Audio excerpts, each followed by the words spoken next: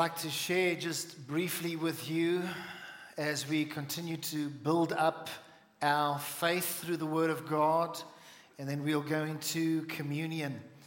As you are aware, our theme for the year is building up your most holy faith.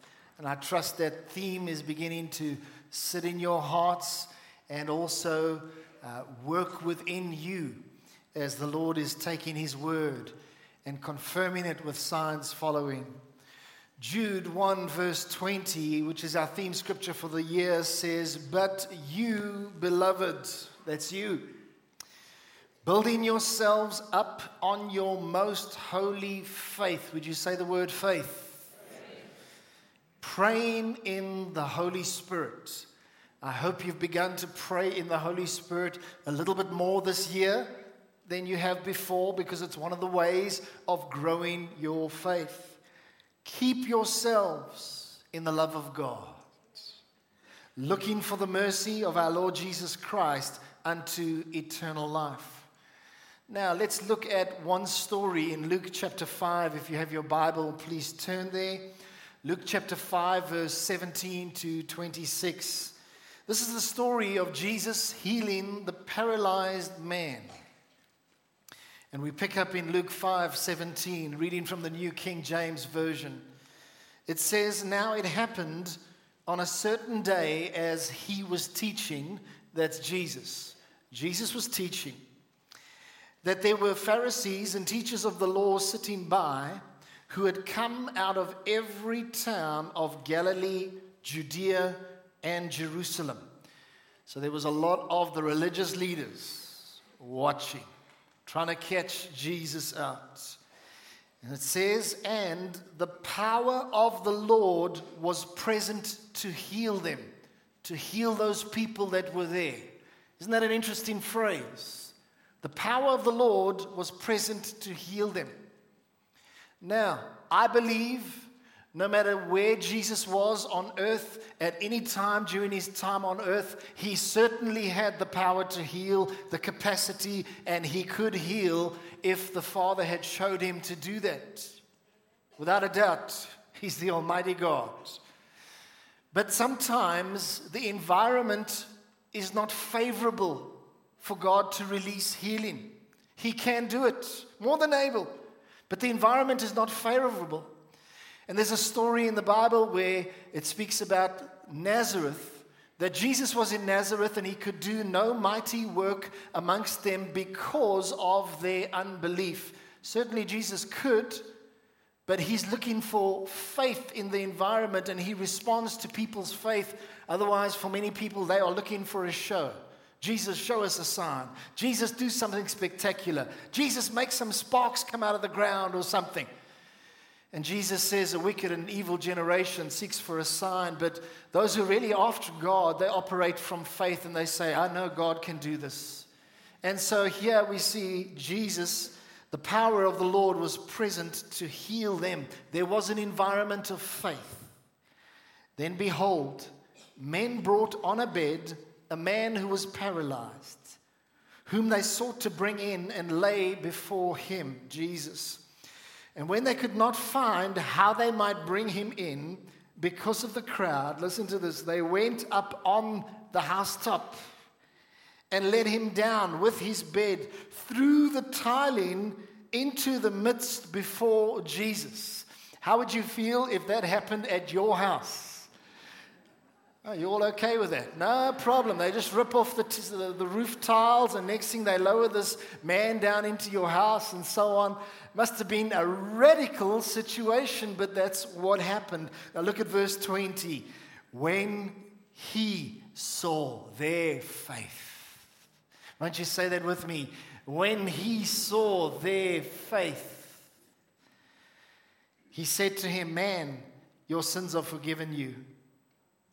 And the scribes and Pharisees began to reason, saying, "Who is this who speaks blasphemies? Who can forgive sins but God alone?" But when Jesus perceived their thoughts, he answered and said to them, "Why are you reasoning in your hearts? Which is easier, to say, 'Your sins are forgiven you,' or to say, 'Rise up and walk'? but that you may know that the Son of Man has power on earth to forgive sins. In other words, to say your sins are forgiven or arise, take up your bed and walk, it's no big difference. Jesus could say either. But Jesus was making a statement which was more powerful than just be healed. He was saying your sins are forgiven you. He was demonstrating that he was God, because certainly God has the power to forgive sins. So yet again, God was operating in the wisdom of heaven. And so it says there, he said to the man who was paralyzed, I say to you, arise, take up your bed and go to your house. And immediately he rose up before them. Folks, let's remember this was a paralyzed man. In the natural, it was impossible. But right there, immediately, he rose up before them, took up what he had been lying on, and departed to his own house, glorifying God. I would say that is maybe a little bit of an understatement. He was probably going ballistic. He was so excited, man. He's like, I got legs. Woohoo, I got legs. Check me. And he was glorifying God. Verse 26, and they were all amazed. Would you say the word amazed? And they glorified God and were filled with fear, saying, we have seen strange things today. We have seen strange things today. Here it is. Jesus took note of their faith. It says, when he saw their faith, it caught his attention. And I would submit to you that still today in 2017, when we operate in faith, we gain the Lord's attention. We're always before the Lord, and his heart is towards us, and he's looking out over us all the time. But when we operate in faith, we gain his attention in a particular way. We gain his attention in a way that begins to appropriate his power. God's power is there, available to us as believers. But as we operate in faith, we learn to appropriate and bring the release of the power of God. I believe that everybody here believes that God can move powerfully. But it's when we operate in faith that we learn to appropriate that power of God. And so that's why God's talking to us about faith at this time, because it takes it out of the spiritual realm and brings it into the natural realm, the power of God. We learn to appropriate that. And I believe that Jesus was amazed as he saw these guys begin to break open the ceiling. I can imagine in his heart he thought, oh, Father, this is wonderful. Look at this. Father, all of these people are going to learn from these folks about faith through this example. And it's interesting that here it was the faith of 5 people combined that saw this result. Because let's say there were 4 people carrying this man. If this man is on a mat and 4 people lowering ropes, I don't know exactly how it worked. And then you've got the paralyzed man as well. So 4 people plus the paralyzed man, I would submit to you that all 5 responded in faith, even the paralyzed man. Otherwise, the paralyzed man would have protested. No ways, you're not going to take me to that healer. No, I don't want this. What are you doing? You can't take him on top of the house. No, this is crazy. I don't want to be a part of this. No, he was appearing from the text, he was not protesting in any way. I believe he was part of the faith being released. And so here Jesus sees the 4 plus the 1, and he sees their faith. Some people have said that the Lord looked up and he saw their faith. In other words, as he was coming, as that man was being lowered through the ceiling, he looked up and he saw their faith. Well, it is fascinating because sometimes in a situation that you may be facing which requires faith, you will walk that faith journey all by yourself. And God will just do a work in your heart and you will respond in faith, and it won't really be too many others around you. But it's also wonderful that there are times when God will actually use people around you to help bring you to Jesus for that miraculous breakthrough.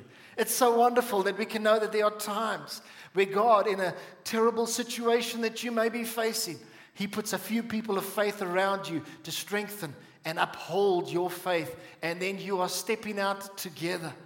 And so we need the body of Christ at times to step out in faith and stand with us when we're facing certain things. We always need the body of Christ, but sometimes it's just you and God believing for a breakthrough. And they also said there, we have seen strange things today. I find that amusing. We have seen strange things today. Another translation says remarkable things. Another translation says amazing things. I wonder if in the last 18 months, have you seen some amazing things that God has done? And I believe that as we are operating with an environment of faith, in an environment of faith, and with faith in our hearts, we begin to see more things that are amazing.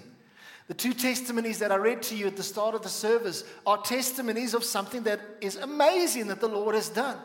And I'm praying that there's going to be a release of many more testimonies where we will all just rejoice and give God the glory because faith is being released. And as a result, the power of God is coming into situations.